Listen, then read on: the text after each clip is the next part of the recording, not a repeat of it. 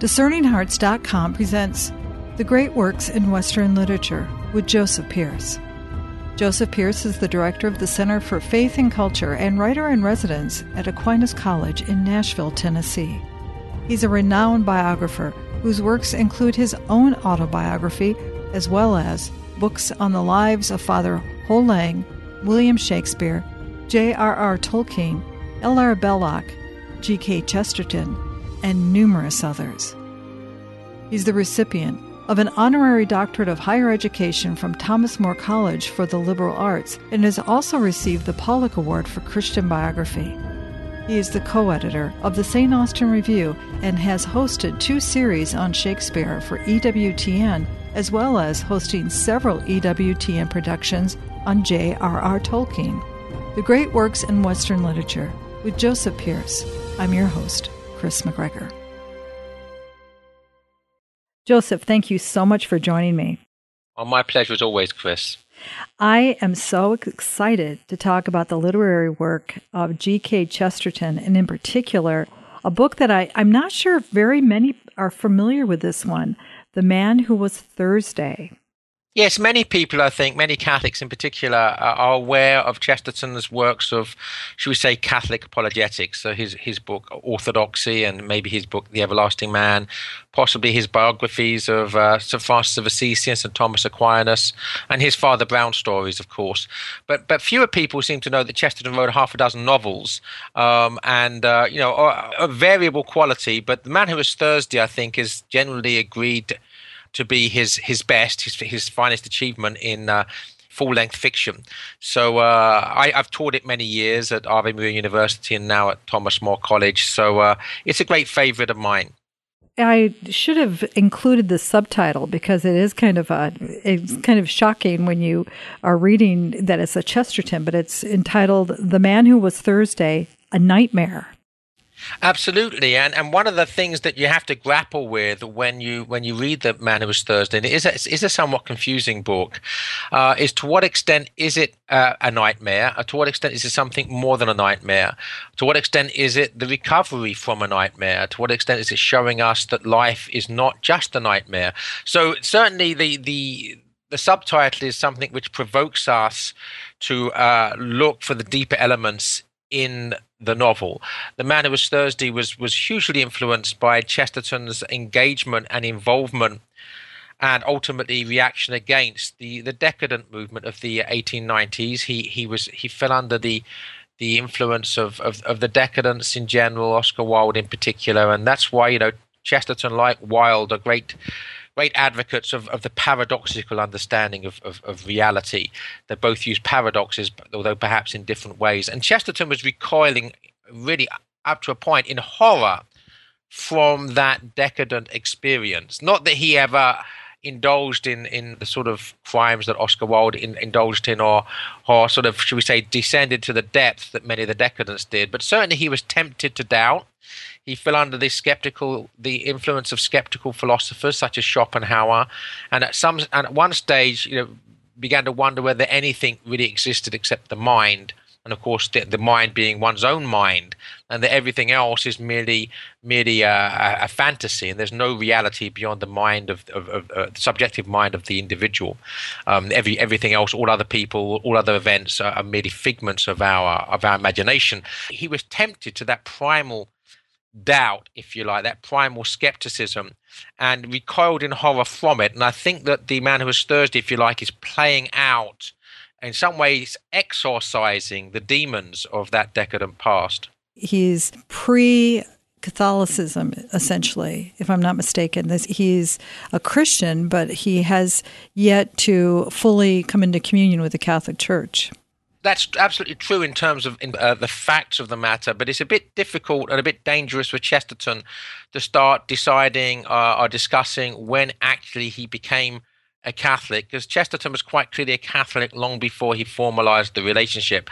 So, for instance, the 2 great Catholic works that people ascribe to Chesterton are The Everlasting Man, which was written in 1926, so 4 years after his conversion, but also Orthodoxy, which was written in 1908, which is 13 or 14 years before his conversion. But very few people would argue that that orthodoxy by Chesterton is anything but profoundly orthodox in a Catholic understanding of that word. And the interesting thing is that orthodoxy was written in 1908, as I said, the same year in which Chesterton wrote The Man Who Was Thursday. And one of the very interesting things is the extent to which the ideas of orthodoxy can be seen being played with, if you like, in the novel, in the plot of the novel of The Man Who Was Thursday. Would you say that for our contemporary mindset, many of us may not fully appreciate the theme of the anarchist, that we may not recognize it in our midst, but it is one of the central issues that he kind of enters into in this novel? Yeah, I think we need to understand the word anarchist on two levels, as Chesterton actually quite clearly does and plays with in the novel. There's the purely political level of the anarchist, and certainly anarchy as a political movement is much less prominent now than it was in the days when Chesterton wrote the novel. In the first decade of the 20th century, there were a lot of actual anarchist terrorist attacks and assassinations, and politicians being murdered by anarchist terrorists. So it was very much, if you like, anarchism was what we might say Islamic fundamentalism might be now, as this sort of manic extremism responsible for terrorizing the population. So there's certainly that in the background of Chesterton's novel, and that aspect of it, of course, has dated in the sense that, of course, political anarchy is not the force that it once was. But there's a deeper anarchy that the novel's really grappling with, and that sort of anarchy is very much still with us, and that's the metaphysical, the philosophical anarchy, the fundamental nihilism, the fundamental denial of all goodness. First of all, the denial of the existence of God, but also the denial of the existence of good and evil. The anarchist character in The Man Who Was Thursday says at one point, we despise rights and we despise wrongs. We have abolished right and wrong. And actually, Gabriel Syme, the good character in it, says, well, I hope you will also abolish right and left. That's much more problematic to me, which is showing that for Chesterton, politics is inadequate to actually grapple with these deeper issues. And the deepest issues on the level of philosophy. And one of the key elements of The Man Who Was Thursday is that bad philosophy is much more dangerous and much more deadly than a serial killer. A serial killer may kill a dozen people, but a bad philosophy may kill millions. In that may kill millions, has killed millions. The secular fundamentalism of the French Revolution, the secular fundamentalism of the Russian Revolution, the secular fundamentalism of communism in China, the secular fundamentalism of Nazi Germany, these are all the products of bad philosophies. And so bad philosophy, Chesterton is saying in this novel, is much more deadly and much more dangerous than the ordinary individual sins of a human being.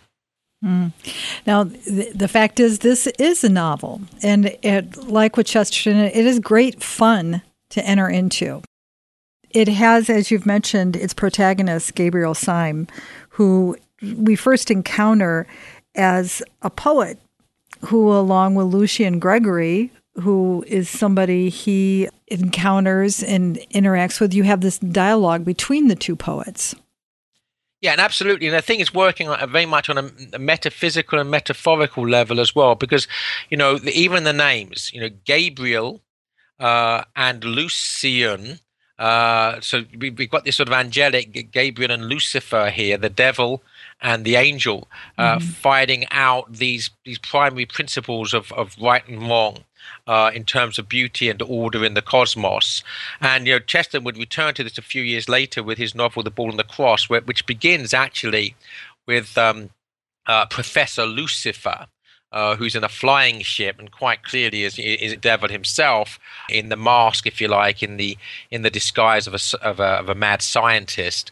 So Chesterton always is dealing and working on the level of theology and philosophy and metaphysics, and things are not necessarily always what they would appear on the purely literal level. So yes, Gabriel Syme and Lucian Gregory are the forces of light and the forces of darkness in the novel. You have to just love a novel that brings up the elements of poetry in it. That would become a part of the discussion. and the whole mix of the book.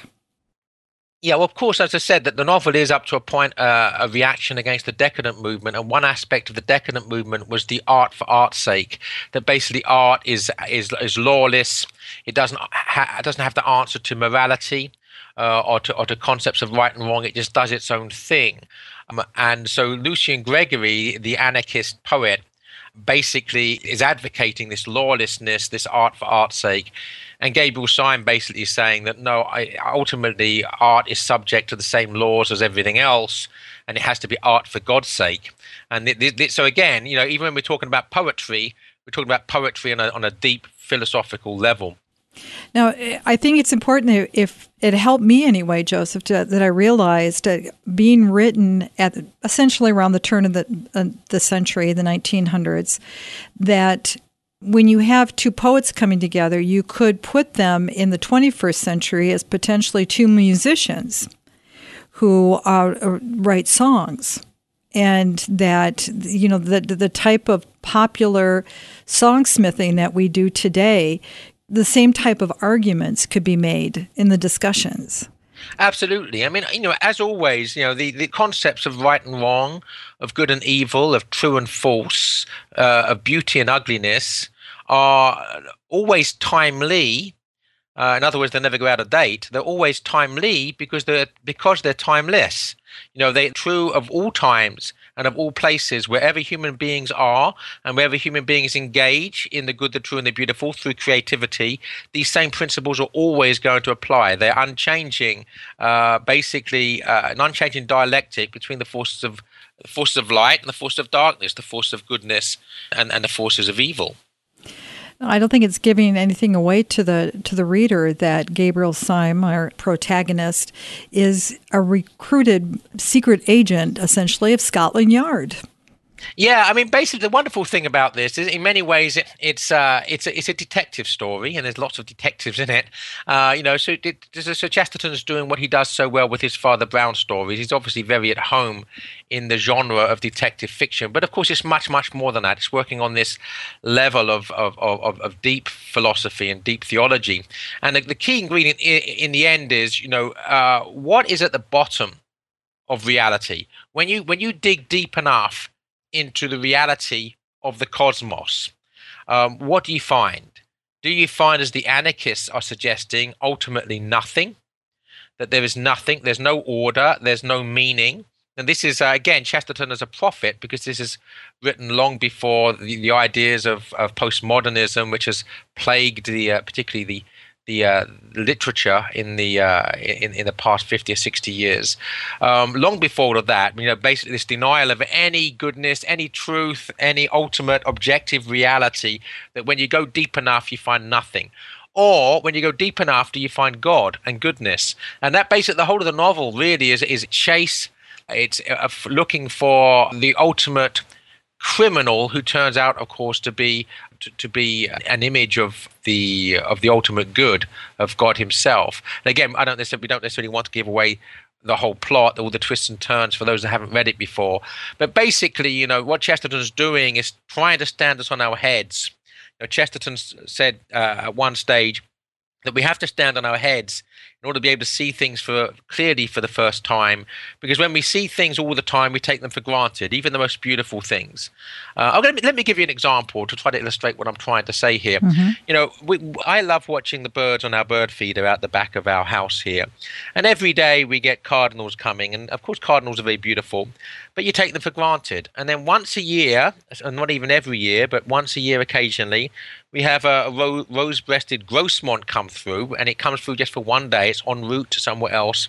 It's migrating, and it basically comes to the bird feeder to fill up, refuel for its journey. And I'm completely breathless whenever I see it because of the surprise of something unexpected. And yet, of course, you stand the rose-breasted grosmont beside the grosbeak, the rose-breasted grosbeak beside the cardinal. The cardinal is every bit as beautiful, but we take the cardinal for granted because it's common. So what Chesterton tries to do is try to say sometimes we need to stand on our head to remind ourselves of how beautiful and how good the common things that we take for granted are. And sometimes when we do that, when we stand on our heads, we realize actually that we're standing the right way up for the first time, and that we've actually been standing on our heads for the whole of our lives prior to that. And that, of course, is a very, if you like, somersaulting way of talking about conversion.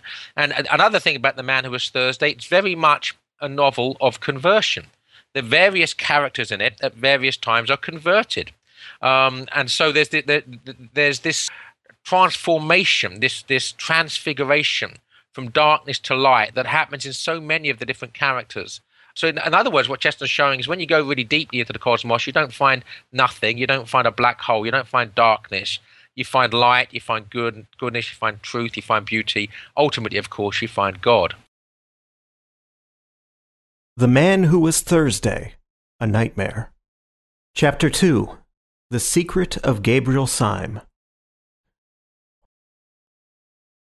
Syme sat watching him with some respect in his large blue eyes. What do you call this tremendous president of yours?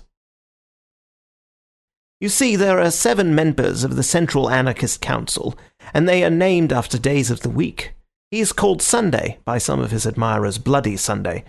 It is curious you should mention the matter, because the very night you have dropped in, if I may so express it, is the night on which our London branch, which assembles in this room, has to elect its own deputy to fill a vacancy in the council.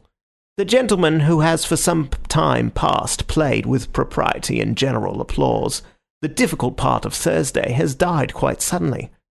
Consequently, we have called a meeting this very evening to elect a successor. He got to his feet and strolled across the room with a sort of smiling embarrassment. I feel somehow as if you were my mother, Syme, he continued casually. I feel that I can confide anything to you, as you have promised to tell nobody. In fact, I will confide to you something that I would not say in so many words to the anarchist who will be coming to this room in about 10 minutes.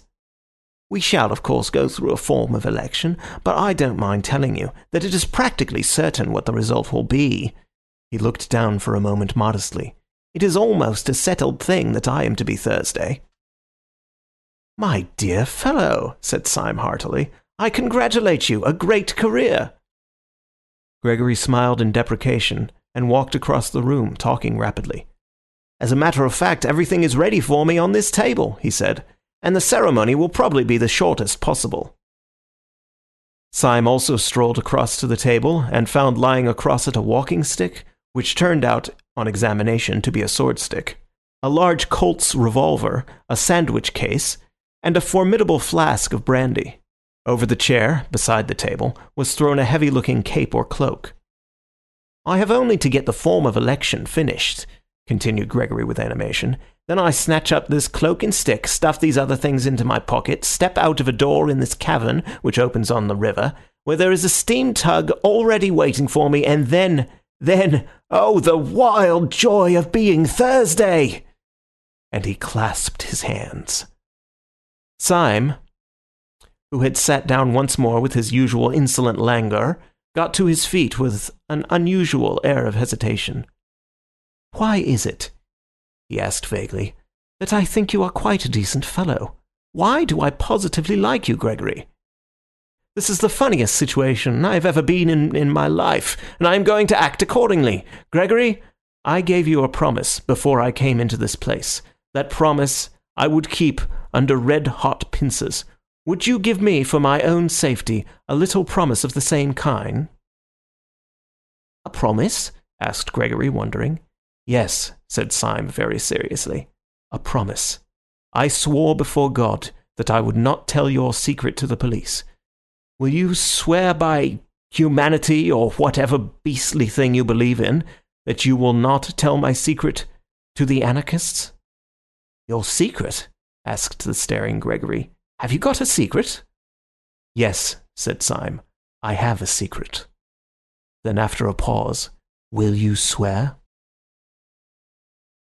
Yeah, there are so many points in this book that I just enjoyed, because things of what you thought were so clear, it turns out that it's totally turned around. And that happens for the characters so often. They think they're in a certain position, but then it turns out it wasn't what it appeared to be. And because it's Chesterton and the way that he's writing, it's done so fairly and so well that it almost, you could look at events in your own life, and how often are we so certain that things are a certain way, and we only come to find out through a particular revelation that it wasn't at all what it appeared to be.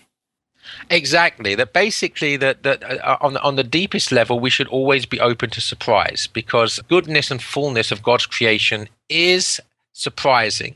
It's shocking, it's stunning, it's astonishing, all of these words. And I think ultimately the only way that you can open your eyes to the goodness of reality is through humility. And ultimately, the other thing that's happening in The Man Who Was Thursday is the conversion of the main characters from a position of pride, which darkens their view of reality and blinds them to it, to a position of humility, where they actually come to see the beauty and goodness of that which is around them, that which they're being presented with. And through that conversion, through humility, through the humility of heart, they come to understand the goodness and truth of reality itself. It's not a long novel, but it's one of those that it's so full and rich that you have to ask yourself, if you walk into a modern day bookstore and you see these big, thick books that sell for outrageous prices, and you think, why would I want to spend money or time on something like that when I can have so much, I'll say it, fun reading Chesterton? Absolutely. I mean, it's said that small is beautiful, and certainly Chesterton's novels, none of them are particularly long, but they're full of goodness, they're full of truth, and they're full of insights that on almost every page. Chesterton, of course, writes very epigrammatically, so there seem to be these epigrams, these catchy thoughts on almost every page that are just delightful, and they're a page turner in the best sense, not only because there are all these twists and turns in the plot, and there are certainly twists and turns in the plot almost on every page, but there are all these wonderful insights into the deepest aspects of reality, again, almost on every page. So you really feel, the way I look at it, the way I sometimes describe it when I'm teaching this book to my students, is that when you read Chesterton, you're basically taking a roller coaster ride with a genius. Your breath's being taken away, you're going up, you're going down, and you're shaken up a bit, and it's a bit ramshackle. It's not as, some of it's a bit loose, but you're basically taking a roller coaster ride with a genius, and that's something for which we should all be grateful. I think it bears discussion, the fact that he is fair in his writings when it comes to detective work. You had mentioned earlier Father Brown, and many may not be familiar with the series, which would be unfortunate, because I think it's one of the best one, if not the best one out there. Because unlike, say, I'm not a big fan of Sherlock Holmes, because there's always some type of twist you wouldn't see coming, and it's almost unfair. But Chesterton, he kind of guides you each step of the way, that if you stay there with him, you will come to the conclusion. Right. I mean, the big difference between Sherlock Holmes and Father Brown is that Sherlock Holmes comes to the correct conclusions through forensic materialism, whereas Father Brown comes to the correct decision through his understanding of human nature and the sinfulness of man, also the goodness of man. So again, Father Brown's a philosopher, Sherlock Holmes is a scientist. And I think, again, this is a philosopher and a theologian, of course, Father Brown is. So I think that's the principal difference. That's certainly why I love Father Brown and find it much more difficult to warm to Sherlock Holmes, although I know many, many people who love Sherlock Holmes. Man Who Was Thursday is probably the most difficult and baffling of Chesterton's novels, and I don't know of anybody that's read The Man Who Was Thursday for the first time and understood all of it. Now, if you're the sort of person that's irritated by being a little bit confused at the end, then obviously the book might irritate you. But I would say it's a challenge, and the good thing about a book like that is to keep going back to it, because it always comes alive, because you haven't completely encompassed it within your own mentality. You don't contain it, because it's bigger than that containment will allow. So every time we revisit it, we find new things. But actually, for Chesterton's fiction, I think The Man Who Was Thursday ultimately is a book that's much better, particularly for younger people, much better read within a classroom environment, which is one of the reasons I teach it so often, in order to be able to really bring to light these aspects of the work which might not be too obvious otherwise.